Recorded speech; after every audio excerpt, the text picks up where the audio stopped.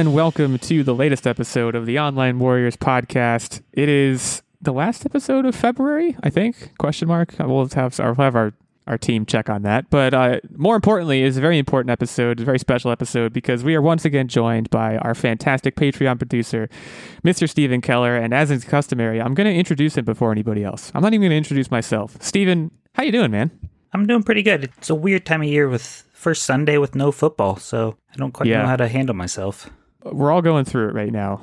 Yeah, the Super Bowl happened last week. I suppose we should talk about that in passing. Nerd Bomber, Tactic, you watched the Super Bowl. We all watched the Super Bowl, right? We're good to talk about that. Oh yeah, we recorded that episode before the Super Bowl. Yeah, so this is our first post Super Bowl episode. I'm going to walk you through my Super Bowl experience because it was probably different than yours. I went to a party and the guy who was hosting the party usually he makes ribs, but a couple of years he's made chili. This year he decided, I'm going to make both ribs and chili. I ate the ribs and the chili. They were both really good, but my body wasn't prepared for that. I experienced some very serious gastrointestinal distress at the Super Bowl. That's the point I'm trying to make here. I missed large portions of the game. Did you really? I did. I was like, 'cause we were feeling so rough. I turned to my fiance, literally like 5 minutes left in the fourth quarter. I was like, let's just go home. Because also, like, I like sleep. That's something that I think I've mentioned on the podcast a lot. I like sleep a lot. I was like, I got to go to work in the morning. They don't, the Monday after the Super Bowl is still not a national holiday. It's been talked about for 100 years. Hasn't happened. So I didn't hear about the Cooper Kupp touchdown until after I got home. Like, I didn't even have the radio on. We were just talking. I don't know if that makes me, like, do I have to hand in my membership card for, like, being a football fan or something? I don't know what happens to me.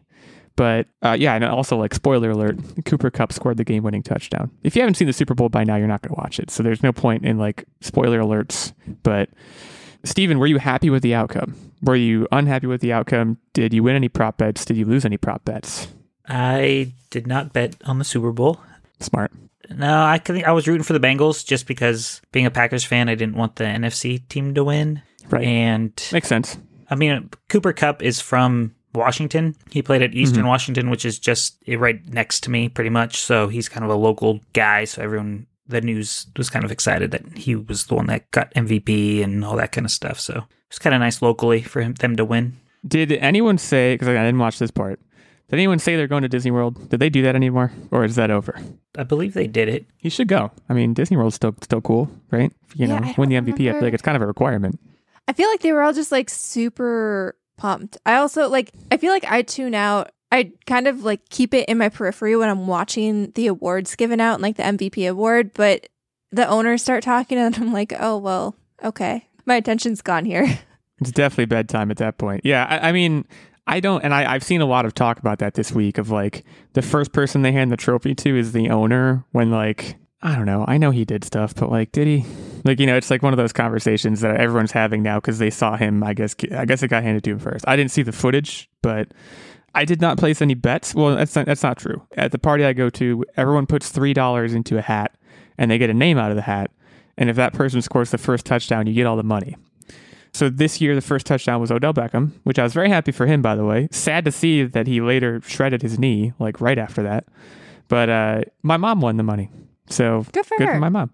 My dad also, he did squares to like someone at his work or something did squares. He won both the halftime and the final regulation money. So like now he has to start looking for a new job. Like everybody hates him at the office. Like you can't come back from that. If you win twice in one set of squares, like that's just, it's brutal. I mean, I was happy for him, but I was like, everyone's going to hate you now. And he was like, yeah, I guess it's kind of a fact of that whole thing. Anyone favorite commercials? I don't have much of a memory of the commercials, honestly. Again, I spent a lot of time in the bathroom. Did I mention that? I like the one where Gwyneth Paltrow ate her own hoo-hoo. That was pretty entertaining. Her candle. Yeah, for those, we had to fill in the blank for that one. That was a fun noise he made there, though.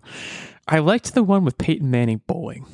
I don't even remember what it was a commercial for, though. That's the thing with these commercials. Yeah, I think it was Michelob Ultra or something like that. All I remember thinking is, wow, a bowling alley ran by Steve Buscemi. I'd like to bowl there. Right. That was an interesting, they're like, let's get a bunch of athletes and Steve Buscemi. Like, I guess it was a Big Lebowski reference or something. I don't really know. But yeah, they dusted off Dr. Evil. That was like a big commercial deal, I feel like. They were like, hey, Mike Myers, can you do a commercial for like, I think it was GM. I think that was a commercial for GM. I think they're hyping that for an upcoming Austin Powers. Are they stuff. bringing that? I believe so. Are they yeah. bringing Austin Powers back? Yeah. I feel like someone has to do. fact check this. I haven't heard anything about this. I'll fact check it right now. I mean, I do feel like Austin Powers, like if that came back, I would be like it wouldn't be a thing where I'd be like, don't dig it up. Like, I think it would make sense to bring it back. I would say, I think- quote unquote, yeah, baby. Okay. I was That- never a big Austin those who Powers know, no. fan. Going to like friends' houses for sleepovers or stuff like that when this is probably dating myself, when I was in like elementary or middle school or whenever those movies came out. I feel like I was younger, maybe older. I have no idea. But whenever they came out, I feel like I always fell asleep when we would watch them. A quick Google suggests, by the way, there's an article that came out on Screen Rant, February 9th. Will Austin Powers 4 ever happen? And so I'm scrolling through this article, and they basically found the most long-winded way possible to tell us, yes, it is apparently at some point happening. But by that, all they really mean is the creator and Mike Myers are both like, yeah, I'd do it. But there's no like set in stone plans yet, I guess. So I feel like the answer is probably more likely maybe, but the article seems to be saying yes. I don't know. Stick that in your pipe and smoke it. Most of my Powers predictions fans. are correct on this show, so you can hold me to that one. I think we should consider.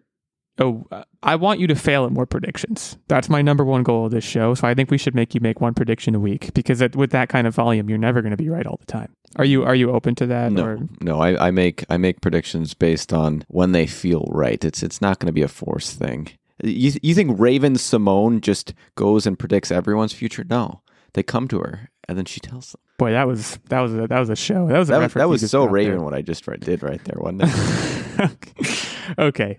Well, we're off and rolling now. We got through the Super Bowl. We kind of buttoned that up. I want to talk about BioShock because, so in the news this week, Netflix is going to be producing a live action film based on BioShock. So this, again, it kind of folds into a lot of the news we've been talking about recently. All these video game adaptations that are happening or in planning. There are many more to come, but this one especially, I feel like, it's like, yeah, of course. Why was this not? I mean, this is one that's been in the works for many, many years. Apparently, at one point, Gore Verbinski was attached to direct, and if you don't know who that is, Pirates of the Caribbean, which honestly would have been a great match. We know Gore is all about the ocean. You know, he made Pirates of the Caribbean. Coming to Netflix, so another win for Netflix. It seems like a big kind of thrust of the argument here, and I guess why it's taken so long to make a BioShock movie is, I guess, like how, and I think it's still kind of the case, but less so now. Hollywood's really afraid of R-rated movies. Like, they're afraid to put a lot of oomph behind R-rated movies, and BioShock would require a lot of oomph in terms of like production design and getting the required talent and everything. And, you know, I think we keep going back to the success of like Deadpool in terms of Hollywood being like, oh, R-rated movies can actually make a lot of money and like be these big tentpole things. But for this movie, in my opinion, BioShock, I had a hard time. Like, I loved BioShock Infinite. That was one that I really resonated with. And then it made me go back and play the other ones, because when I first started playing BioShock, I got maybe 2 hours in and it was very creepy vibes. And we all know I don't do creepy vibes very well. And it almost feels like it's more of a horror game. Like, yes, there's a bunch going on in BioShock and it's very narrative driven, but it's also like very atmospheric and scary. Too many like jump scares of crazy people coming at me out of the woodwork in that game. And I feel like that's perfect for an R-rated movie. Like, just tap it a horror movie, and I don't know why they didn't move forward with it sooner if that was the main thing holding them back. I don't think they're R-rated is really the holdback point. I think it's tough to sell a very singular character-driven story. Everyone likes some kind of group or at least a partner to kind of bounce things off of. Yeah. They're going to need to change this significantly so that there's dialogue that can be back and forth aside from your standard boss fight interactions. I almost feel like no, though. Look at movies like A Quiet Place. There's character interaction, but like there's very minimal dialogue, and yet the atmosphere and the other aspects of storytelling that kind of explain the world and what's happening was enough to carry that movie along. And I think you could do something similar with BioShock. So, okay, going over to our guest, Steven. First of all, have you played BioShock? I have started and stopped the first game twice. Was it too scary? So- Are you in the scary camp with me? Well, like the first time I stopped, I think like the very first Big Daddy battle, and I think I just died a lot. Mm-hmm. And first-person games aren't really my thing. And then I don't remember why I stopped the second time. I don't know. Like, Nerdbomber, you're saying it's like you said atmospheric, which I totally agree with. The main character in the game is not the playable character. It is Rapture. It is the world that you're in. Like, that's the whole point of playing the game, and it's like it's what you could. It's the biggest part of it, I think, and I think that is why like this is going to be a super expensive movie to make because you need all of that, and it has to look amazing.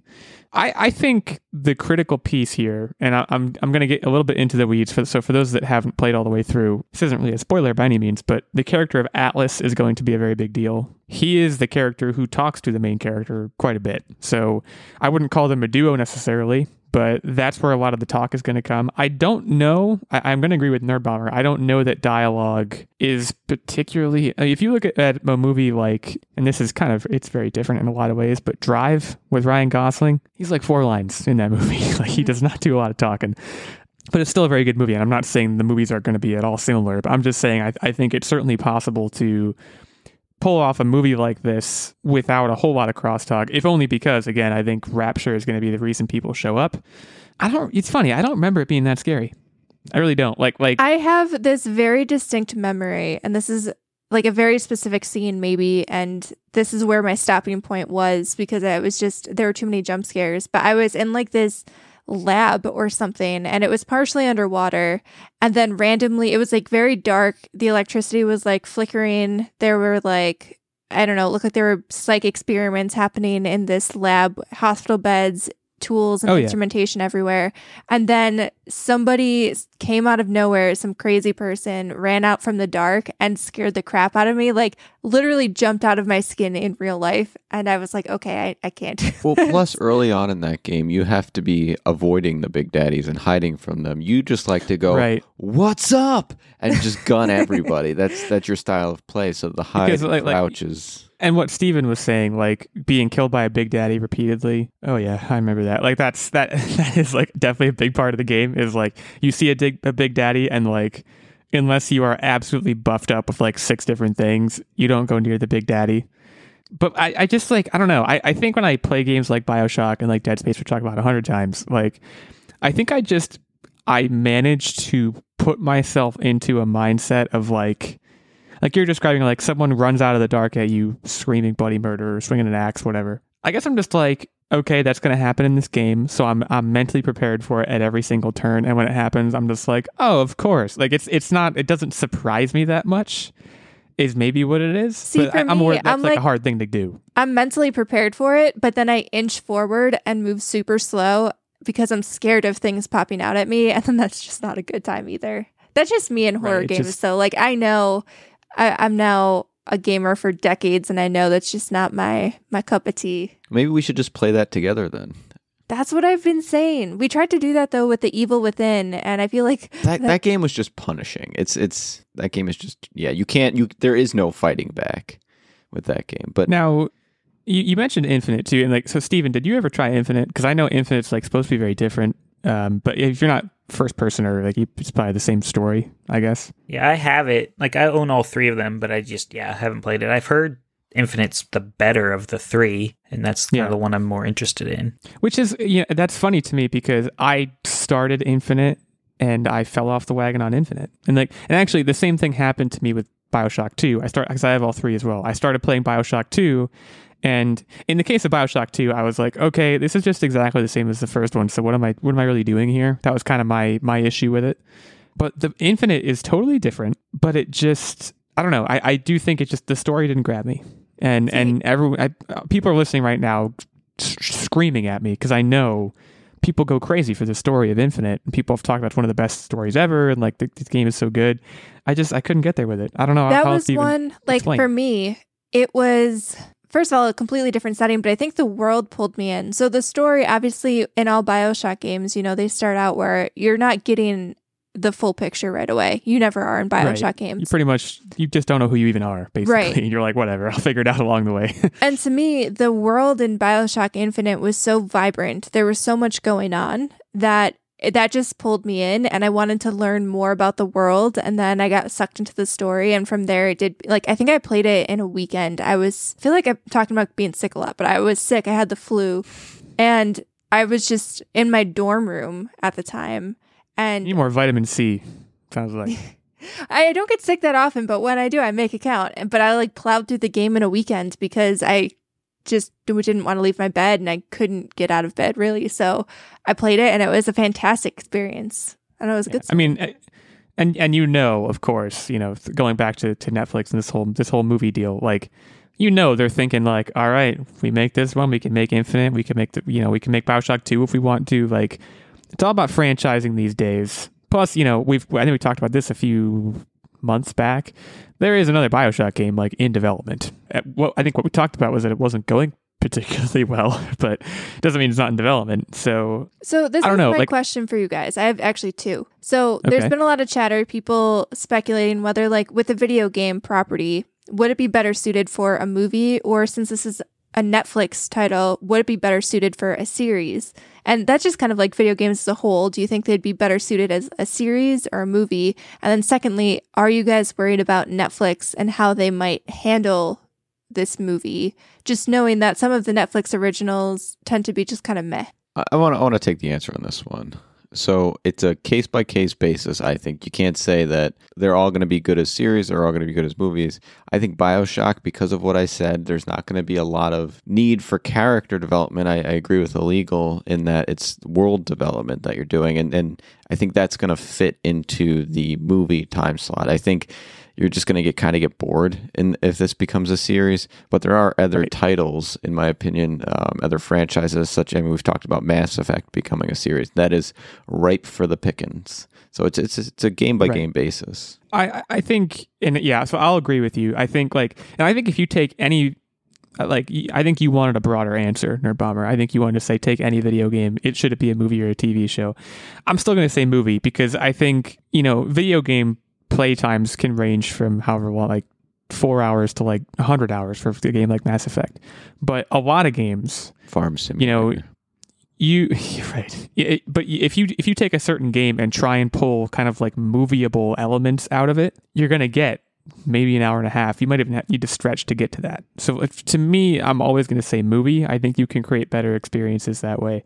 And that's not trying to degrade the story quality of any particular game or the character driven elements of any particular game. I think that's just kind of the nature of the format. I think I agree with everything that Technic said. I will say too, though, that like if they wanted to make a prequel series about Rapture and like a bunch of people living in Rapture as it kind of slowly declines, yeah, then you'd have something. But then you're just extrapolating from the IP that you have to work with. So, Steven, where are you at on this? Should any given video game be a series or a movie? And it's a very open-ended question, but I lean more towards probably TV series, just because I feel like the video game format, just the stories, just like you were talking about how long the stories are, I like how long it takes. So I kind of want to spend time in that world. So I kind of want to see TV show format, like what they're doing with The Witcher, where he's going on missions and doing each episode's kind of something like an overarching story where you can kind of do individual things for each week too. Right. The episodic thing is a good point. I mean, so many games are structured in chapters or missions, and it is easy then to piecemeal. And then you can, take a certain mission in a game and extrapolate, an entire episode of television around that, I imagine, fairly easily. Again, sticking with the sci-fi format. Okay, in this mission, we go to this planet, and like on this planet, what things will happen to the crew? Like it's just, at that point, you're using the IP. There are still certain story beats you have to hit, but there are other things you can have happen. If you have a production budget like Netflix has, anything is possible, basically. I don't remember what your second question was, Nerd Bomber. We've been talking so much about your first one. I don't remember what the second one even was. Are you worried about Netflix having BioShock in their wheelhouse because some of their movies, their originals, tend to be a little meh? No, I'm not. And I'll tell you why. So I don't, and the article I have in front of me, I don't know if there's a director attached to this yet, but I'm going to pitch one. Mike Flanagan is a guy who has been working with Netflix for a while now on a few different things, and he deals predominantly in horror. And I think that he would be a good fit for this. I think Netflix should have no problem. Like, Netflix has put out a lot of meh things. There's no doubt about it. But I guess I just don't see that as kind of this predestination that this is going to be meh. Like, I think this is super possible. They've made good things too. Can I think of any of them right now in this moment? Plus, anytime I can't. Anytime this is done, it doesn't necessarily mean that it's going to reflect poorly on the game. It's always seen as this independent project, whether it's successful or not. Whatever. We'll move forward. Like Lest we no forget one talks about Doom, right? I mean, I was Doom about looks to great. say the Doom If there's movie. like a first person sequence in BioShock, I will be so happy. That I know it was only like I'm not saying the game Doom. I'm saying the movie Doom. Oh, I know. The movie Doom with The Rock in it. Oh yeah. There's like a 30-second, maybe a minute first person sequence that they did that's like very reflective of playing the game. And it was the most badass thing that I've ever seen or had at that point, and that alone made that entire movie worthwhile. That is my little pitch for the terrible Doom movie. You should watch it just for that sequence. So we're going to do something experimental here on the podcast. We've been doing this a lot lately. We're going to do it again. Guys, we talk outside of the show. Okay. We talk to Steven outside of the show too. So we know something that's gone on in Steven's life recently, which has a huge, I think it's very relevant to the conversation we're currently having, basically video games becoming movies.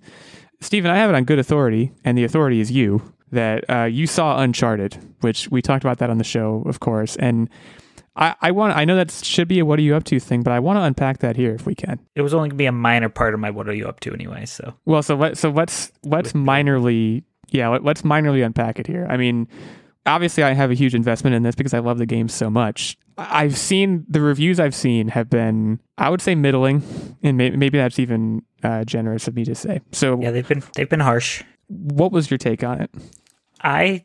So first off, I'm a person who I liked like the Prince of Persia movie. Like I found that to be fun. So when it comes to video game movies, maybe I'm a little bit less critical on. So I had a lot of fun with it. I think as Uncharted, it might work better as a TV show rather than a movie. But like for this movie, I felt like it worked enough. Like one thing when it comes to like Uncharted, I come to the games for witty banter between Sully and Nate. And then I come for the puzzle solving and the giant set pieces that I have to go with.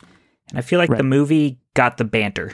You don't really get to experience much of the puzzle solving, which I think might be hard to do anyways in a movie. Right. And then the set pieces were few and far between. See, that last part is what surprises me. You would think they would build this movie around, and maybe they still did, but you would think they would build it around that critical element of the game. Because I would totally agree with that characterization, by the way, that Uncharted is about predominantly those three things, and you know, puzzle solving. It's hard to put that in a movie with any sort of convincing. Like, you're not going to be hooked into him moving stones around. Like, it's just not going to happen, right? So I think the set pieces are what you really have to lean on, and that's such a huge part of the game. It's what you show up for. And you know, the trailer we saw 100 times was, you know, the plane scene, which I'm sure was great, or it looked great to me. But if you know, it sounds like what you're saying is that was one of the few, and like that's definitely disappointing. Yeah, I feel like there wasn't as many as there should have been, and also with, I mean, I saw someone talk about how Nate has like one of the highest body counts in the history of video games. Like, he's just shooting people left and right. That doesn't happen in this movie, so that kind of also feels like it's a part of Uncharted that is there that just wasn't in the movie. He's not hiding around shooting things, throwing grenades. So that kind of, maybe it's because he's a young Nathan Drake, but it was just that too was lacking. That's another thing I wanted to ask. Like, how did Tom Holland and Marky Mark fit their roles, given that they are supposed to be younger versions of the characters in the games? I felt like they were decent. I didn't feel like Tom Holland was being Peter Parker. Like, I was able to tell he wasn't being Peter Parker. Like, I felt like he was being a different character. Mm-hmm. The way he kind of walked around felt different. And yeah, they just seemed like their chemistry on screen seemed fine. Right. It's just I think, and this is what I talked about before, you know, like everything you're saying to me is just it's very vindicating to hear, because I've been saying from the start that like they're trying to appeal to everybody, right? They're trying to take this Uncharted name and they're trying to turn it into this very like family friendly Tom Holland experience that like it's just going to sell out. It's just going to sell off certain parts of the game that make the game so great to be this kind of big blockbuster tentpole thing, which by the way is coming out in February, which is weird. Like, this seems like a summer movie too. It's just, I don't know. I'm still going to see it. There's no doubt, but I'm fully prepared to be disappointed. Like, to the extent that I might just wait for it to come out, like straight to, or not straight to, but like it's come out on DVD or something and like rent it. Circling back to BioShock, this is what's important, and this is a great example of what's important about taking away the key elements of a game, or whatever IP you're pulling from, and making sure. I love that you had mentioned, hey, this game is these specific 3 things. Without these specific 3 things, it's just going to be middle of the road. So, Steven, kudos for saying that, because if they're going to do this with BioShock, they got to get the key elements from that game right. Right. And I as far as what those are, so Tactic, did you play through all of it, or am I the only one who's played through the whole game? I've touched a little bit of each and every one. Okay. I mean, the number one thing they have to get right is Rapture. I like past that, I guess, like, I don't know, the big daddies are pretty important. But like, I don't even know past the whole game is about Rapture, and you find learning the story of how Rapture was and how it kind of fell apart. Well, it's like a mystery unfolding too. Yeah, they need to get that part right. Everything else about the game, even the combat, and that's pretty superfluous to what this needs to be. There's plot details they need to get right that I can't discuss because they're spoiler-tastic, so I'm not going to. But there's a couple of other things. They're definitely going to save all the girls, because I simply don't see them on a movie sucking the energy out of these girls. Yeah, I wouldn't think so either. Who knows though? We'll see. I mean, I'm trying to think of a director who would get his hands on this and be like, kill all the girls. There's probably somebody, but I would think they would probably save all the girls rather than harvest all the Adam. Anyways, yeah, there's no, again, too early here for release dates or anything like that. So it's just something we have to keep our eye on. But again, it's something that it's a natural occurrence. Nothing surprising about this, but I'm looking forward to seeing what happens here. I think there's a lot of potential, and I would love Guillermo del Toro to get his hands on this. I don't think that's likely, but I think that would be really cool. I think he's the perfect director for this kind of project. That was my first choice too. Yeah, it's if you look at like all the like bluish green, like it's all about color scheme. Like when I look at this game, it looks like Pan's Labyrinth. Like it's just, I think it just has him written all over it. He does like horror stuff. He did Crimson Peak and stuff. So it just seems like it's up his alley. But Guillermo, call Netflix. They might want to work with you, man. We'll see. We're gonna sandwich our video game topic in between our 2 movie topics. So we're gonna move on now to a little bit of game history. We're gonna get educated, guys. Not really. It's a news story about game history, I guess, is more what it is. First of all, there is a Video Game History Foundation. Now, I have to admit, I did not know that. Maybe that makes me a bad nerd. I don't really know. But they're mad at Nintendo, which it seems like if you're a Video Game History Foundation, being mad at Nintendo is probably something you don't want to be. But I guess Nintendo has decided to. It makes perfect sense. Spoiler alert, this news story is going to make Nintendo look pretty bad. So if you don't like that sort of thing, I guess you can fast forward. Nintendo is closing down its Wii U and 3DS stores, which has been met with criticism. I will say, to an extent, what is Nintendo supposed to do is like the first thing I would say in terms of like, they're going to close those stores because people don't use them. They're not economical, right? It's a business decision, I think, is how it's been framed. With that said, there's more to it. I guess, I'm learning a lot. I learned a lot reading this article, but I guess Nintendo does not handle its back catalog very well. They kind of just shut off access. Like the Video Game History Foundation is basically complaining that if you want a copy of Wind Waker, you can't even go to the library and get it after this, is I guess the pretension. It's funny to me because if you ask me how is Nintendo on like retro game access, I would have said pretty good, but that's mostly because they have these retro game things going on with the Switch where you can go online and you can play like whatever, Donkey Kong Country or something. But there is this gray area, right, of like games that came out in 2005 that it's probably pretty hard to get a hold of those with the way Nintendo is handling things, and that's I guess what the foundation is complaining about. So I don't know. I mean, I don't know if this is the sort of thing where I go around and ask everyone's opinions. I think Nintendo's fumbling the ball. I guess I have a question of like, what is their reasoning behind this? Why does Nintendo feel like they have to do it this way, where they just rip things out of people's hands? If my opinion is, if the I get shutting down the e-stores and not supporting those, fine, whatever. But if you have the hard copy, don't prevent it from being exchanged and sold in other mediums. It just doesn't make sense to me. Well, I think the biggest issue that they have is that it's not so much that these games are not going to be commercially available, but for like historical, educational, whatever access and libraries, that Nintendo kind of actively works against that. They don't really allow for that to happen. And in my opinion, I mean, it's tough because, they're a business and they want to make money, because that's the sole purpose for being for any business, right?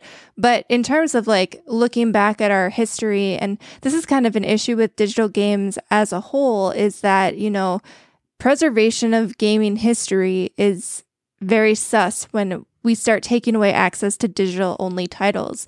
And I think the biggest thing with Nintendo and the eShop and even the Switch now, like you look on the eShop and a lot of the games, they don't have physical versions, especially when you're digging into all of these like indie gems that are out there. A lot of them, like they don't have the means to make physical versions of these games. So then when the eShop shuts down, because Nintendo is so strict, I mean, in general, I think the gaming industry is pretty strict on pirating, but basically pirating is the only way then to get access to some of these games, because once the store shuts down, that's it. These games are gone into the ether. And maybe not every game needs to be preserved, but in 10, 20, 30 years, maybe there's an indie game out there that was only available digitally. And then maybe it had a huge impact on gaming and development design, and that will be lost forever and nobody will be able to reference that. And there will be that gap in our knowledge because there's just no way to find it. So, Steven, are you a physical copy man or a digital copy man? I am extremely physical copy. I hate buying digital. Like, I'm someone who I just spent, I don't know, $200 buying old Kirby games when I could have maybe spent a little bit less than that if I bought them digitally on the Wii U or the 3DS. But I wanted the carts. I wanted the physical game, so I bought them off eBay. Okay, so is this a recent thing that you just did because of this news? No, I did it because of the new Kirby game, and I just got in the mood of buying into it. Yeah, I was preparing. It's what I do when I go to video game retro binges. I just kind of find a niche that I want to buy, and I spend a couple weeks buying up that franchise. Now, is your decision to go mostly physical, like, did that start because, you know, fear of losing digital titles and access to them? Or is it just like, because I kind of like just having a physical thing on my shelf. There's something nice about having a physical collection. So which kind of reasoning do you have? Or is it a little bit of both? I'm a hoarder and a collector. So that's kind of why. Like, if you could see behind me, you'd see 2 complete shelves full of just movies, just my movie collection. Like, I go physical when it comes to movies. In my other game room, that's where all my games are. And I just go physical just because I think if I'd go more digital, if I noticed a discount with the digital. Mm-hmm. Right. If anything, you get, like, that's the other thing about it. Like, yeah, so for me, like what Nerdbomber said, pride of ownership is a big thing. And like seeing it on the shelf, I don't know whether it's right or not. There's a pride associated with that for me. But it's also, I think it is very often, you can go to GameStop and you can buy a used game for like $9 or something. And the digital copy on like PlayStation Network is still like $40. Like that happens so frequently that I just wonder how anyone who has like, you know, a digital only PS5, for example, like I don't even know how they get by. Like it kind of blows my mind. Like the Mass Effect, we were talking about Mass Effect before, like the Legendary Edition I got it for $20 from GameStop. I'm giving GameStop a lot of free advertisement right now. I don't care. Do you know how, like, the value of that is insane? Like, assuming I like Mass Effect at all, A, I get to play all those games for $20, but B, when it's done, I have something on my shelf that, like, I don't know, it kind of reminds me of, like, oh, that was so great. And like, and I have movies like that too. Like, I don't own very many Blu-rays, but like, I own all the Brendan Fraser Mummy Blu-rays, and like that is a possession that I do cherish. So like it's just, I think it's interesting that the digital thing, it's really taking off, and like then you run into problems like this where, you know, I think companies like Nintendo are like, make it so people can't have it. Like it also makes me think a little bit, and Disney might still be doing this. Does Disney still do the Vault? Remember the Vault? Are they still doing that? They put things in the Vault? I think they stopped because now almost anything you can think of is on Disney Plus. Right. It's just that when you think about it used to be Vault, like false scarcity so that people would rush to buy it when they would take things out of the vault. It like builds hype, but it's also like, that's like sadistic, man. Like when I think about it now, it's just, I don't like it. It just makes me feel gross that they did that. But it's a business tactic. I understand that. I have a solution to all of this that I want to share. Remember, speaking of retro, let's take a trip back to like, I don't know, the late 90s, early 2000s, I think was when this was a big deal. You would download some songs either from iTunes or like some Russian website if you were me, or like, you know, Not that we condone Live- piracy on our podcast. Livewire, like there was all these websites. He's talking that about were Russian just- iTunes. I sure, exactly. And you would take those songs and you would say, I'm going to burn a CD so that I can have the songs on a CD. Like we did that. Like if you were me, you went hard in that. I think they need to bring that back and say, you buy a digital copy of a game. If you want a physical copy, go ahead, burn it to a disc. Like they're never going to do this. I know that. Let me be clear. Like it's never going to happen. But gosh, how cool would that be if you could like buy the little jewel cases or like buy cases that looked like video game cases, burn a game onto a disc and put it in there, and like then like draw the cover, like print the cover art off your computer or something. Like it's just that could be so great. Or And they're even never like going to do it. it would be really interesting. And I don't know how this would work because obviously, you know, Nintendo controls the eShop, but there'd have to be some sort of agreement with the developers of the games that are on the eShop. But imagine like they're saying, hey, you know, the 3DS eShop, we're shutting it down, but here are some blank cards. And I don't even know how technically this would even work because I'm pretty sure you Right. can't. But like you don't write save data to the actual card, you write it to the DS. Well, if it would be cool if there was just a way that you could write to like a blank cart and then you could just put it, because you'd have to obviously buy the game through the eShop to do it. And by the way, like this is an opportunity for Nintendo to be like, we will sell you blank cards for an absurd markup. And then you can buy this like adapter thing that you can do it. So that we're basically They should spending do our a money for PlayStation them Dreams twice. thing where it's like you make your own games. Then you can buy friend-made games and download to your card. Again, it's never going to happen. But so okay, I guess maybe I'm just bumming us all It'll out be a now with all these resurgence of the ideas. Game Boy Color. Oh, you guys got me on a tangent. Yeah, it'd be cool. I feel bad bringing that up now. But yeah, I don't know. I mean, as far as this story itself, the Video Game History Foundation, I'll have to go check them out. I bet they have some cool material. But yeah, like the idea of like not being able to get games anywhere just doesn't seem any good at all. Like even E.T., like that game's hard to get now. Apparently the worst game ever. Gosh, if I don't want to try it. But it's cheap. Can you get it? I thought you couldn't get it anywhere. I bought it 2 years ago, but that's just because I still have my Atari 2600. Oh yeah, see, that's the problem. Is like the barrier to entry for me. Like that was the nice thing about this Nintendo Switch Online was they were like, you don't need to buy a Super Nintendo or have a Super Nintendo. We'll just have all of them. Like you pay us a monthly whatever. And I was like, yeah, that sounds great.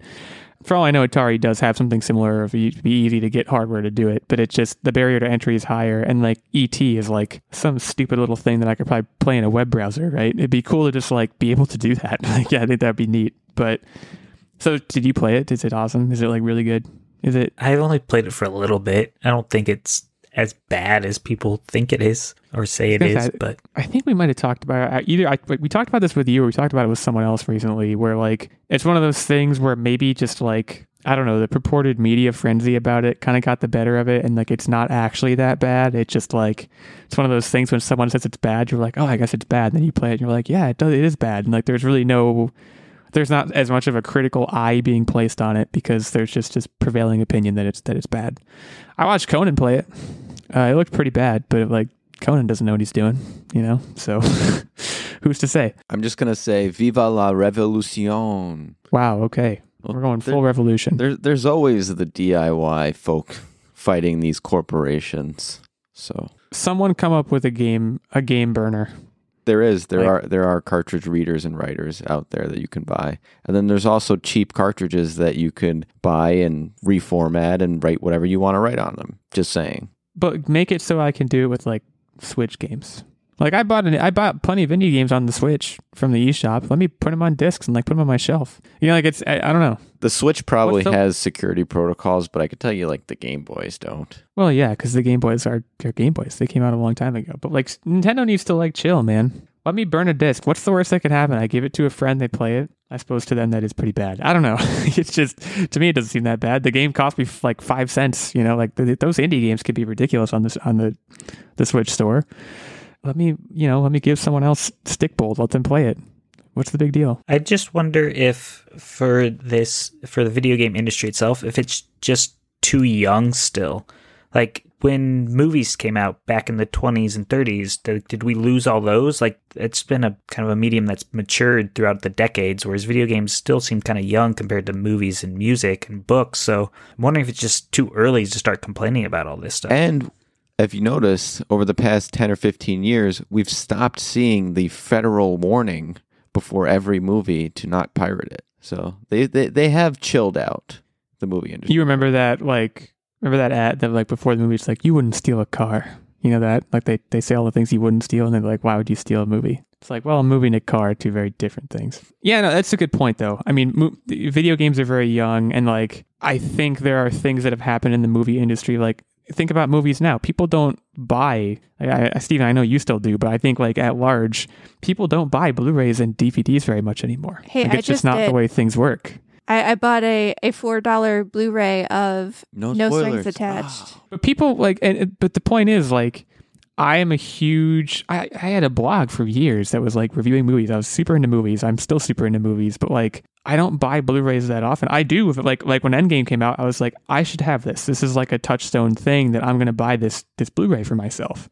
And there are still certain Blu-rays I do buy, but, like, when I want to see a movie that's been out for a while, my first thought is not, I'll go buy the Blu-ray or the DVD. My first thought is, I will digitally stream it. So I guess there is something there maybe about that medium where I do lose that pride of ownership for some reason. Maybe because the format is mature enough and omnipresent enough where I'm not worried about losing anything. I don't know. Food for thought. It's a poignant way to close off this segment, but that's what I'm going to do. So, Nerd Bomber, we'll get to your No Strings Attached purchase. Trust me. But before we do that, we're going to do a couple things. First, we're going to take a break, and this may be the longest first half of the show we've ever done. Can I just take a moment to make it longer? Yeah, make it longer and appreciate that fact, you know? Look, when you add a fourth person to the mix, things really start percolating, and sometimes you just get lost in the sweet music of all the voices. So hopefully you enjoyed it as much as we have. Steven is joining us today as a result of his continued Patreon support of the show. We appreciate all the support he has given us and continues to give us, and we thank him for being here. He also gets access to the monthly secret segment and vlog, by the way, and the producer shout out every week, and input into the game segment, which he provided input into the game this week, and he's going to play. So now, and I don't want to put pressure on you, Steven, but theoretically you have the inside track. Do you feel prepared? That's why I didn't vote for one of the categories, because I didn't want to be embarrassed if I didn't do well in the category. So there you go, guys. Yeah. Becoming a night level subscriber on our Patreon is a good way to avoid embarrassment. That's the strongest sell I could possibly give. There's also a Squire level of support, which gets you access to the monthly secret segment and vlog, and there's a page level, which gets you access to the monthly secret segment. Any amount of support helps. You can head over to patreon.com/onlinewarriorspodcast. Check out all the details there. Thanks again to Steven. We're going to take a short break to shout out a sponsor. Tactic's going to throw us an ad read here, and then we're going to come back and talk about Blue's Clues. We're going to keep it retro, I guess. Here, talk about Blue's Clues and then get into what we've been up to. What's that under there? It's underwear. If you're a commander, don't go commando and invest in underpants. They keep your nether regions warm and cozy while still protecting your pants from leftover drips. Invest now in underpants. Use promo code NOTENUFSHKS to get 0% off your pair today.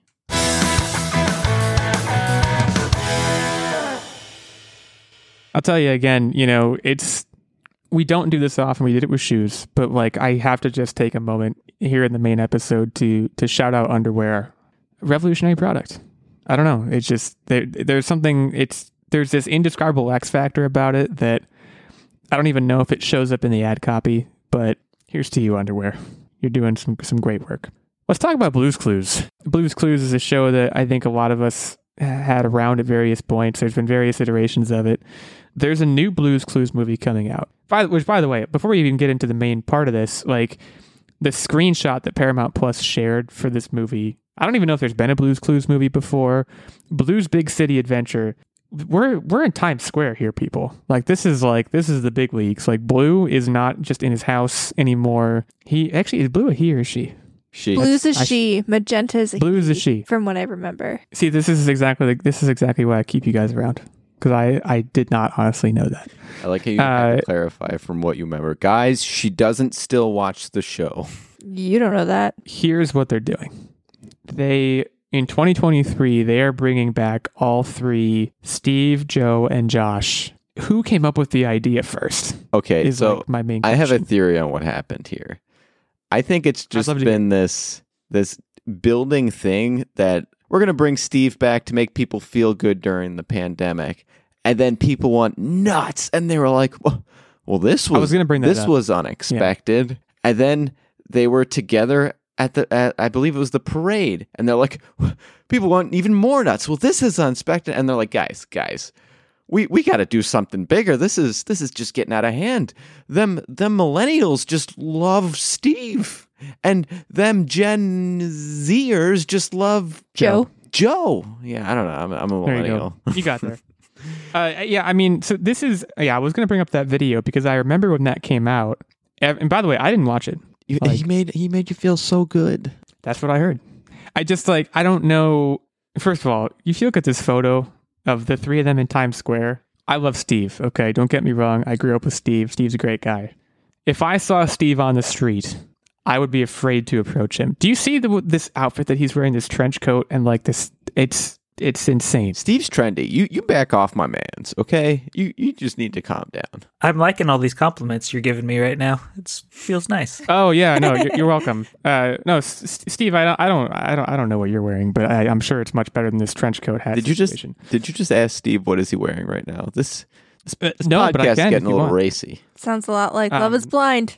We're gonna get to that later. I like what Joe is wearing. Do you see this sweater with the three presents on it? I want that. That's what I want. I bet those are clues, by the way. I'm trying to get ahead of Blue's Clues. I'm trying to figure it out before it comes out. I bet one of those three presents on his shirt is a clue. I think the big question here, considering what they're doing, look, I don't want to be a grouchy old man here, okay? But I'm gonna put my grouchy old man hat on for a second. If the goal of this is to make me want to watch a Blue's Clues movie, it's going to miss the mark. Like, What? I'm not as an adult man, or at least purportedly an adult man, I'm not going to sit down and watch a Blue's Clues movie. I don't know if that's what their goal is, though. Their goal might just be, hey, like, because I didn't know this. I guess Joe and Steve do go on the show occasionally. Like, it's been happening for a little bit. Like, they have like cameos, which I didn't know that. I just that addition of all three of them being in it. Who is that for? I guess is like my predominant question. Maybe one yes. can answer. The answer is yes. It's for everyone. And like, I can tell you this is going to be, I'm going to call up my nephew and say, hey man, you want to watch a really cool movie because I'm too old to watch this alone? And we're going to watch this and we're going to enjoy it. And it's going to be bonding. It's going to be bringing generations together. I would watch it with my nephew. Like, I would watch it with my nephew, certainly. But like, it's not going to be like, hey, Friday night, I'm going to like pour myself a glass of scotch and watch the Blues Big City Adventure. Really? Like, no, it's just like, that's not going to I happen. kind of now want That's you just- to. Should that be a secret segment on the show? It's just me live streaming me watching Blues Clues Big City Adventure by myself. Is that good content? We'll Great talk about it content. off the air, I guess. I want to ask Steven, what's his Blues Clues exposure? Having the same name as one of the hosts, is that a big deal for you? I am an old, and therefore I've never watched Blue's Clues. I didn't even know it was still on. Like, I It's didn't still know going. they've gone through 3 hosts. I thought, Yeah, it died, but it came back. I got Yeah. because I didn't know that either. It had an original run from 96 to 2002.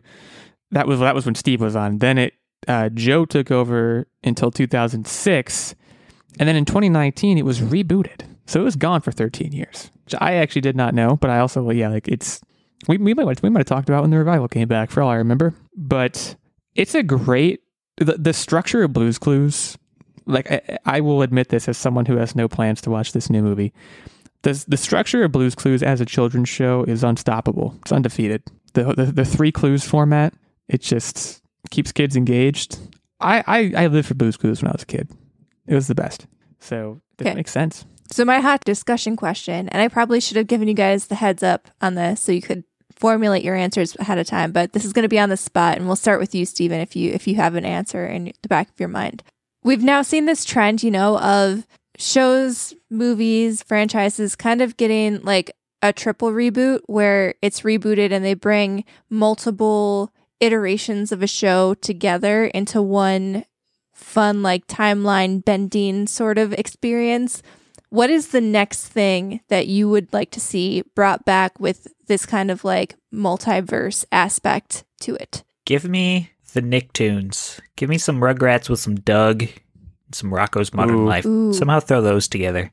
That's a very good I like answer. that. I like that a lot. I got one that's you guys are gonna go, oh, wait a minute, I forgot about that. Remember the live action Teenage Mutant Ninja Turtles? I don't, actually. The first two are great. The third one, not so much. Okay, that's not the reaction I was hoping for. Okay, never mind. So are you talking about the Michael Bay one? No, I'm talking No. about the 90s one where everyone was in like suits. Illegal, where have you been? It was like Power Rangers-esque almost. Yeah, it was awesome. Talking about like the Power TV Rangers. show where they had the girl turtle. Yeah, the girl was Yeah. there too. Yeah, see, I never watched that one, but the movies are good. Yeah, the movies were great. Bring those back. Imagine if you had all of the turtles from like the different iterations. So you had like the Michael Bay turtles, the 90s turtles, and then like the very cartoonish Nickelodeon turtles, and they're all like, Cowabunga, who are you? Well, I could see That the was a old terrible 90s impression, ones but- looking at the mutant humanoid ones that we got recently and going, what the heck is wrong with you guys? I have two answers, but they're very similar. So hear me out. James Bond would be one, definitely. I'm going more adult with my answers. Okay, that's a good Because answer. again, I'm a grouchy old man. Now the problem with the James Bond one is that I think all the James Bonds except for Pierce Brosnan and Daniel Craig are no longer with us. So that would be a bit of a problem logistically in making it work. But they could always like bring a bunch of villains Sean back Connery to fight Bond passed. at this. Sean Connery is passed, I believe. I'd have to check the tape on that one, but I'm almost positive he is no longer with us. You could bring back all the villains at the same time, though, and like you know, all the classic villains, cast them as new people, but they come back and they're, you know, like the other one I was going to say, which I think might work even better, would be Mission Impossible. Tom Cruise fights Tom Cruise. every villain from the first 5 movies at the same time, or the first 6 movies, or however many there have been.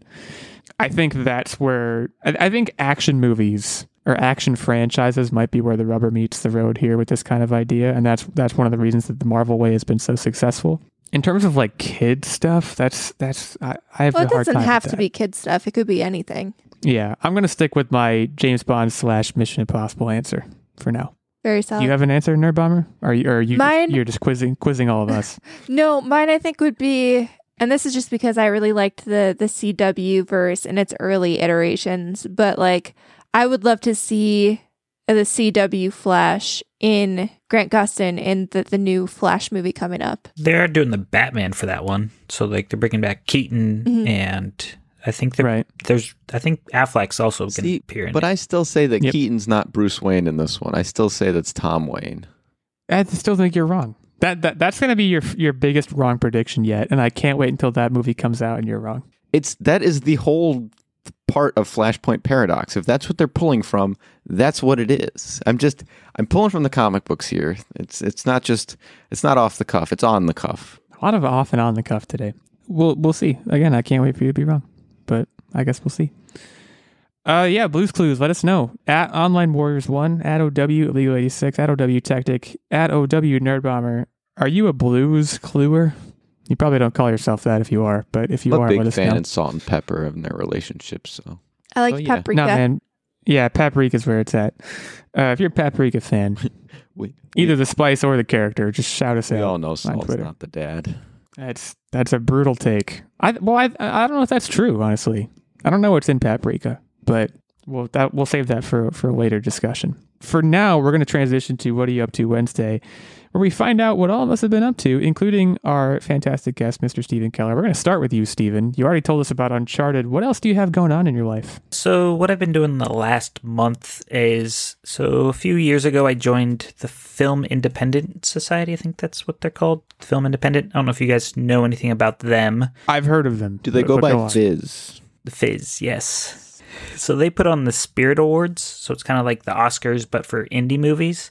And so I've been watching screeners for the past month. So I've had 37 movies that I've been trying to get through before I vote on Tuesday. I have to vote by Tuesday at 5. And so Wow, this is the best. First of all, this is the coolest thing. I'm sure you can't share much with us, but It sounds like the coolest experience ever. Are you paying? Are you like? Do you have to like pay dues as a member or something to that? Yeah, I want to. it's like $100 a year, and then Okay. so I mean, it's the perks are if you live in LA, New York, because you can actually go to like physical screeners.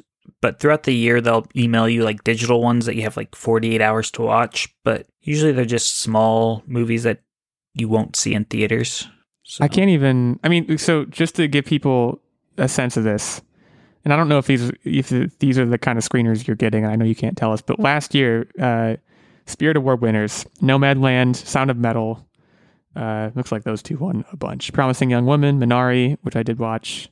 Crip Camp, One Night in Miami. I mean, there's so many movies on here that they go on to be big deals at the Oscars. I don't know which one happens first, actually, but usually in the past, it's always been the Spirit Awards were the night before the Oscars, but this year it's I think a couple weeks before. But right. Yeah, there have been crossovers. Like the first year I started was when Get Out came out, and then the following year was Moonlight.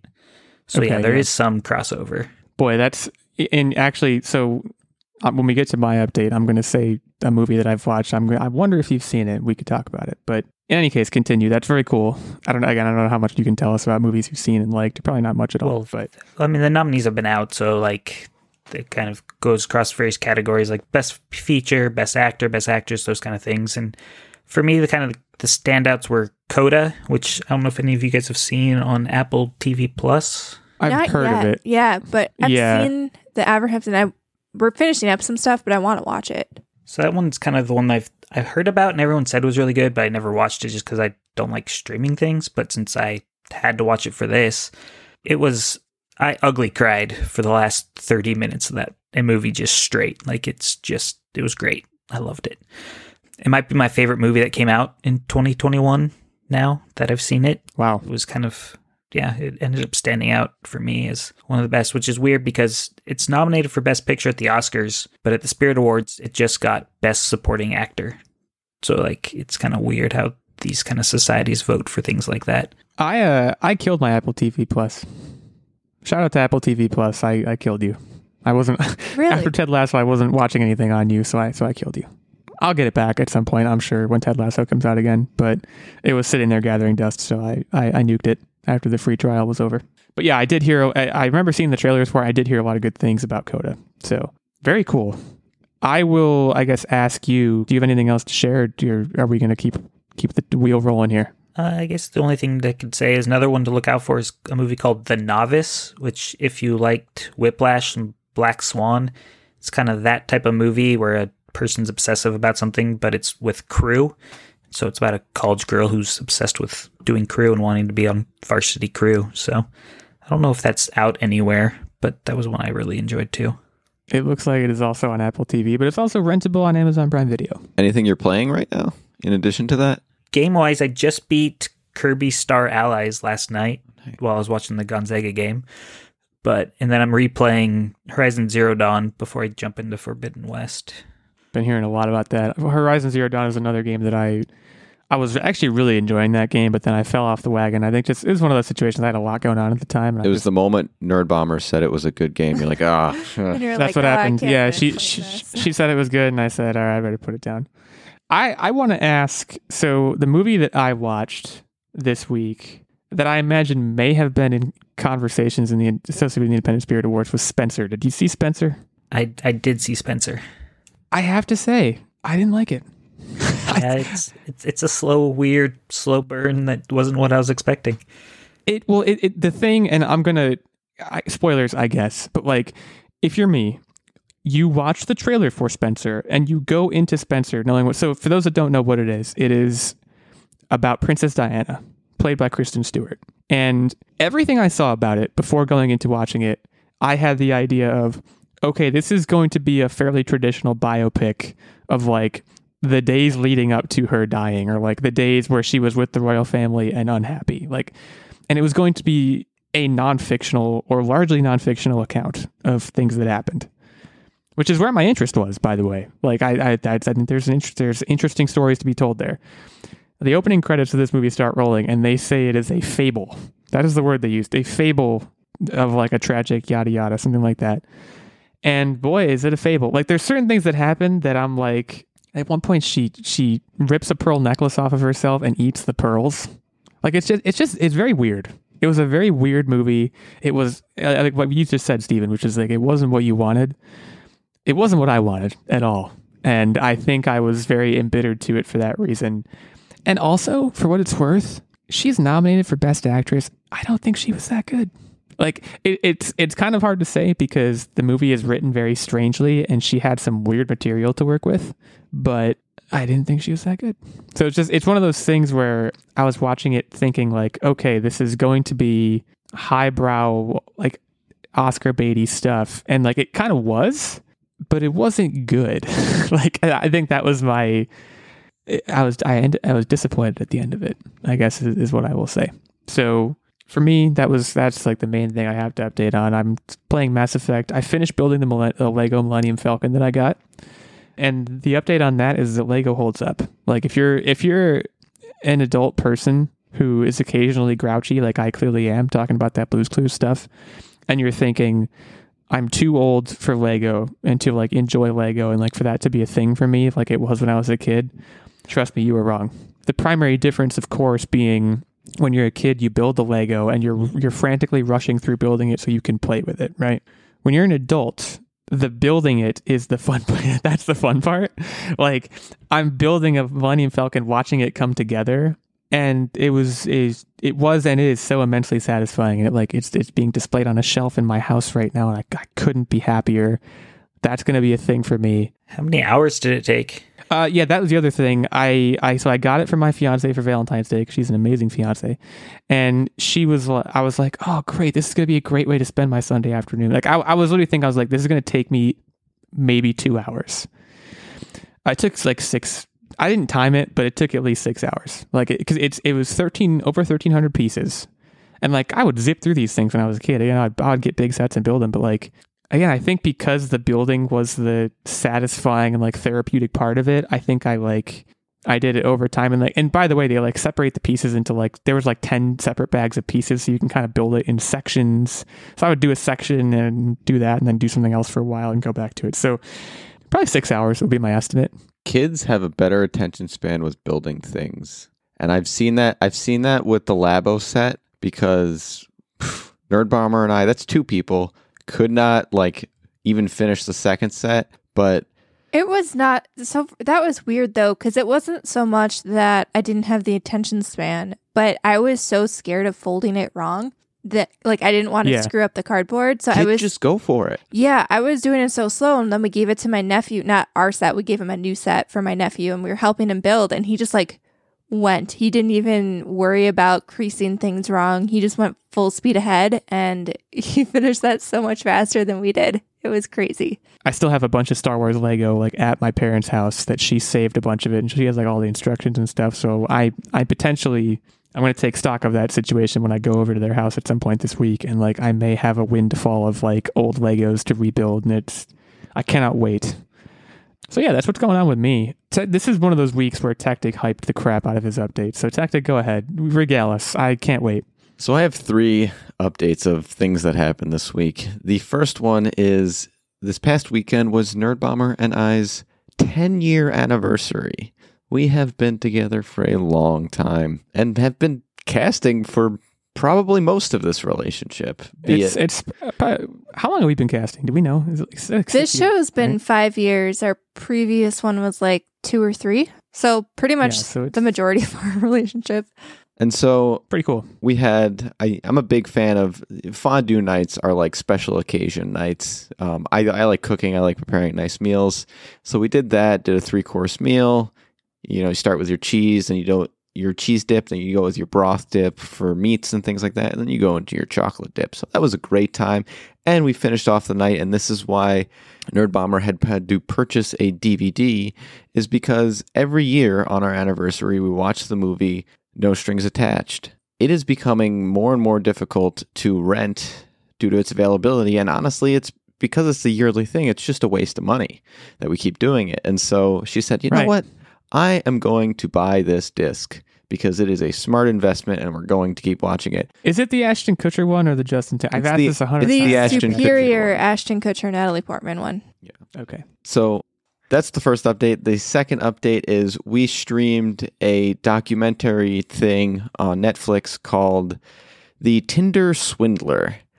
And my goodness gracious, this is about a gentleman on Tinder who... I don't even know if I'd call him a gentleman. A person on Tinder who... He doesn't deserve that distinction. A multi-cell organism on Tinder who goes around going on dates with women, introduces them to this lavish lifestyle, and then as they fall for him, he messages them, "Hey, Peter's hurt. I need money. My enemies are after me. My bank accounts are shut down.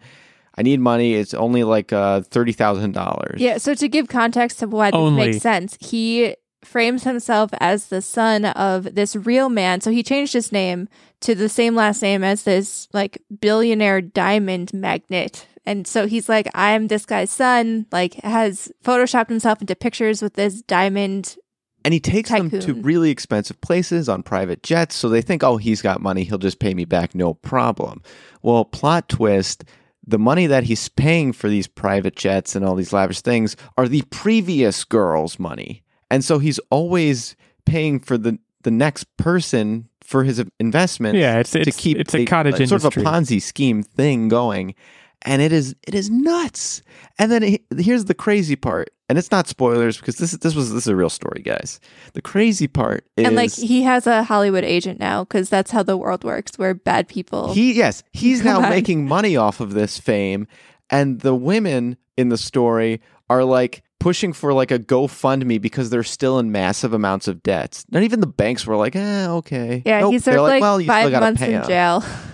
And now has like a Hollywood deal. Was the argument that like technically it's not really stealing because they gave him the money, and but it's like it's nuts that like he's now making tons of money off of his fame, and like they're not. Which I guess his whole shtick was he's a person who takes advantage of opportunity, but like. It is nuts. Okay? What's wild to me, like I have so many thoughts on this. Like first of all, I think he's an awful person, and it's nuts to me that people like he's got a cameo and is selling T-shirts, like making a joke out of the whole thing, and people are buying it. But also, like I don't know, if a dude I met on Tinder was like, "My bodyguard's hurt, please take on a loan, sell your car, and send me $50,000," I'd be like, I don't know though. Like, but that's what you think that like. 'Cause I feel the same way, obviously, but.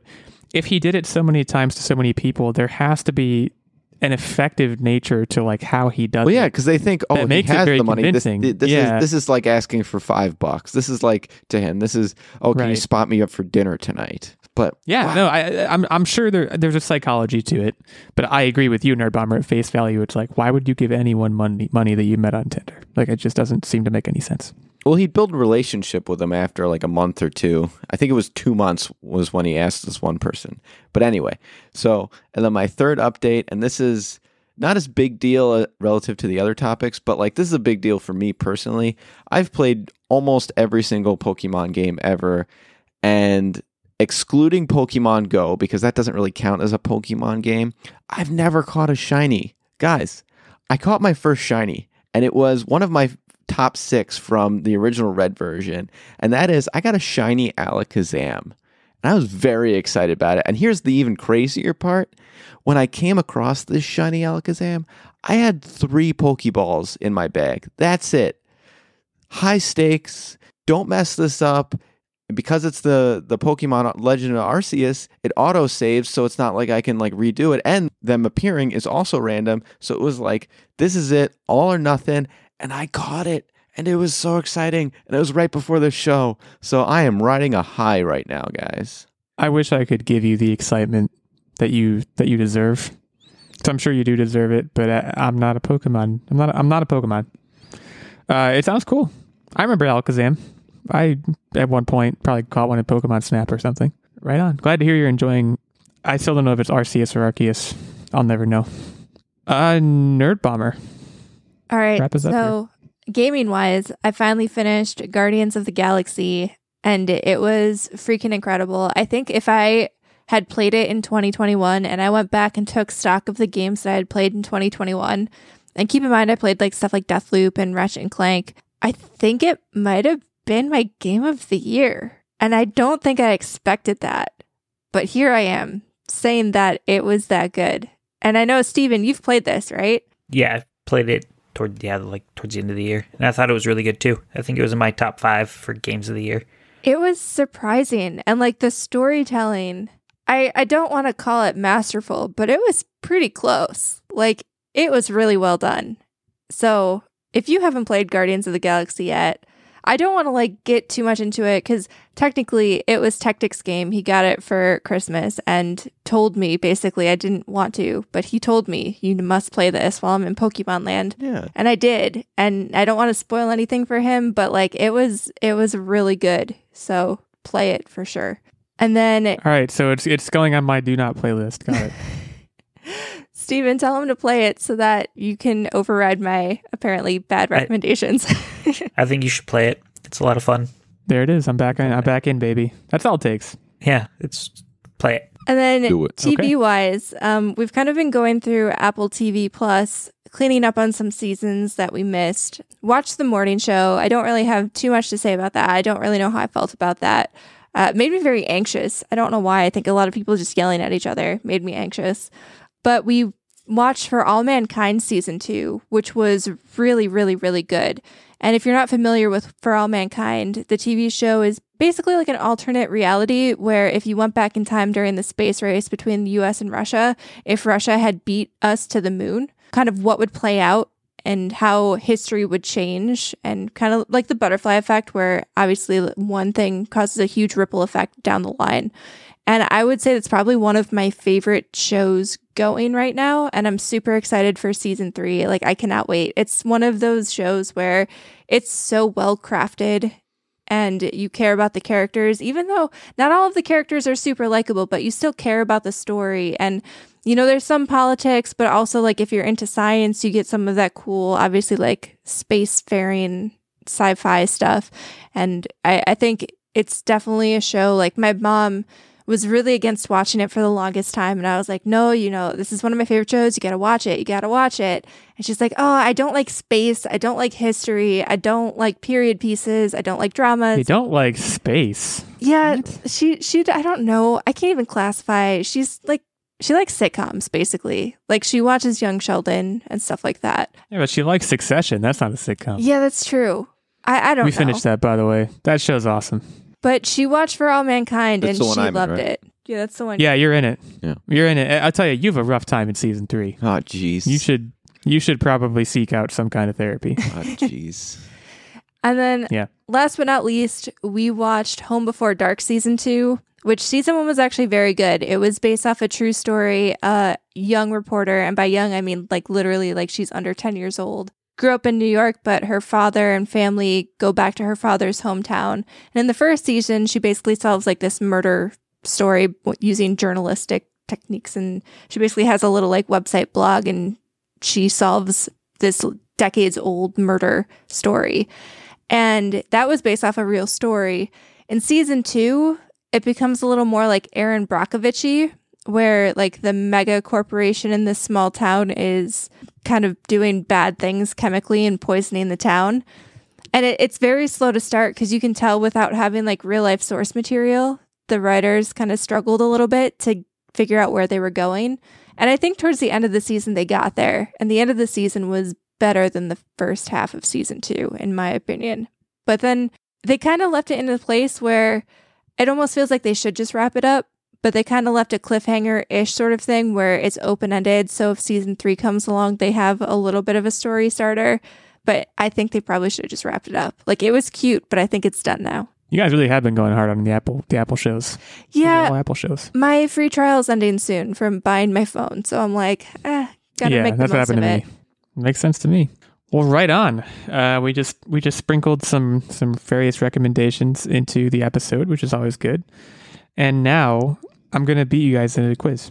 That's my plan, anyways. So, Tactic, I think you're the quiz master today. So I'll turn it over to you. Okay, so today we're going to venture into a mysterious world, the world of the Uncharted video game IP. And so we're going to roll right into it with the first question, which is how many different Uncharted games are there, including web-based and mobile games? Okay. I assume I'm going to go first because I feel like I do have a little bit of an advantage here. 8. Are we counting remasters in collections or standalone? Individual. I still say 8. Good question though. I didn't even think to ask that. Who goes Who's next, next, Tactic? Tactic? I don't know. You guys are adults. We can give Steven the advantage on the first question. I feel like this is both easy and hard, though. Like, where it gets hard is, like, the mobile games. I don't know how many of those they might have had. Because there's 4 mainline ones, though, right? There can't be that many mobile games. I'm going to say 5. That leaves a really small window available, I guess. The answer's 8, but I'm going to say 9, just in case there's one that I don't know about. So Steven hits the nail on the head. There are 9. Golly. There is one you don't know I was so about. close, man. Okay. Tell us about him. I didn't list them here, so we're just going to roll forward. Okay, fair enough. I don't know what that other one is then, because It's honestly probably the web-based game that you're not familiar with. there's a card game and then there's the mobile game and then there's the Vita game. There's a board game too. There's a board game. I did know I that. didn't know we were counting board games. Well, yeah, in your subconscious you did because you got the answer. Nerd Bomber, by the way, there are 5 video games. You named all of the PlayStation games, and then you didn't add anything else. So, because there's the 4 main games and there's Oh, Lost that's Legacy. right. I keep forgetting about the Lost Legacy. Yeah, okay. And Yeah. there's the Vita game. And there's the Vita game, and then other stuff sprinkled in. Okay, well, I was close. Yeah, and at the end of the day, I'm just happy to not put an I on my score ticker. That's the goal here, really. I just want to see a lot of N's and a lot of S's. So, moving forward. Okay, fair enough. I see where throwing your that allegiance shade. lies. When did the first Uncharted game come out? So this would be me. This is tough, and I feel like you guys are going to know the answer to this. This is because it was a PS3 era, right? 2006. I'm the one who hasn't really played Uncharted out of all of us. 2007. Now, Yeah, I actually think Hang on, 06 hang on, was a hang really on. strong guess. Okay. Steven, you already used a +1. But Oh. but I'm not plus one because I believe it is 2007. He's just getting them right. I'll allow it. Yeah. I'm going to say 08, but I do think Steven got it right. I was going to guess 07 myself. It is 07, but Okay. I'm just Okay, so trying to make sure Steven's- that we're... look, it's okay. Steven's booming us. He knows things. This is how the world works. Considering You got to show up prepared. considering I was firmly in like the Xbox camp at that point in time, I'm surprised I was as close as I was. Uncharted 4 is the highest-selling Uncharted game and one of the best-selling PlayStation 4 games. How many copies sold? So it's me first. I'm gonna go 8 million. I had a number in my head immediately, and it was 11. So I'm going to say 11 million. I'm going to say I feel like it's more than that. We're talking like the best-selling PS4 game of all time, and God of War and Horizon Zero Dawn were also in that obviously generation. I don't want to go too high though. I'll say 15 million. What is with these nail-on-the-head guesses? So Nerd Bomber gets it. It's 15 million copies. Golly Moses. Sun's getting low on Team Illegal here. I thought I had this one. It's nice Sorry be to like scoop you. I almost had 20, but I was just like, I feel like I'm going to bust. I thought you were going to use your +1 on me, so that's fine. Look, don't hate the players, hate the game, you know? Okay, so in order to stay alive, basically, Illegal, you Yeah, I have to need get to- this one. I got to go big here. The theatrical release ended up exceeding expectations. How much money did it pull in President's Day weekend in North America? 84 million. Now I'm going to be a jerk and I'm going to +1 you. 85 yeah, million. I knew that was coming. Golly. I don't want to overestimate, so I'm saying 30 million. Because Yeah, I think the joke is on you, Nerd Bomber. I think I did go too high. Did you just say you think it's closer to 45? Just where do you... how? Is it 40? How? Is it 45? It's 44.1 million. It was expected to make 30 million this weekend, and it made 44.1 in North America. Steven, you have won this weekend. That's because I read an article yesterday about it, because I follow the box office stuff. Well, and we're talking to a member of the Independent Film Society here, or whatever it's called. Film Independent. It's the We're talking Fizz. to a Fizz member Fizz. here. What do we expect? Well, okay, victory lap time. I mean, he's got it in the bag, right? Or is that it? Is it over? I've got a fifth question, but he's locked it in. There's no one that can possibly beat him. Okay, let's just do it for fun. When was Nathan Drake born? How old is he supposed to be in the game? Is he supposed to be like I love 40? and like I know I have no points, but I love Nerd Bomber just fumbling around in the dark on every single question and somehow hitting one of them. By the way, Okay, I'm going to. Well, the only reason I hit on that was more because I had a general concept of how much Horizon and God of War sold. Okay, so assuming maybe he's supposed to be 40 in the first game, and that came out in 2007, that would put his birthday. Why can't I do math? Hold on. 1967? That would make him so old now. Oh, that doesn't seem right, but I'll go with it. 1967. I'm going with 78. yeah, I was gonna say 77. I obviously can't now. I'm gonna say 79 because I want to try and get out of here with something, and that's my +1. Steven, you were so close, but you busted. So Nerd Bomber takes Why? it. Was it 77? Nathan Morgan, his actual name, was born January 1st, 1976. Ah, Dang it. well, I mean, So Illegal got nothing correct. I just want to... I got Sounds no like points. a sweep. That's the. Oh, here we go. Are you gonna do it? Did you do it? Did the sound play? I'm waiting. Oh, No, that's I the got rid of applause. the sweep sound. We never used it. You also I like never the labeled applause. buttons. Steven did a good job. He crushed it, honestly. All of his guesses were either very close or spot on. I was nervous. I accept the outcome. Steven moves to 1-0. Everyone else gets a loss here. That's the key. I move to 3-2. Nerd Bomber moves to 2-3, which moves her into a tie with Tactic at 2-3.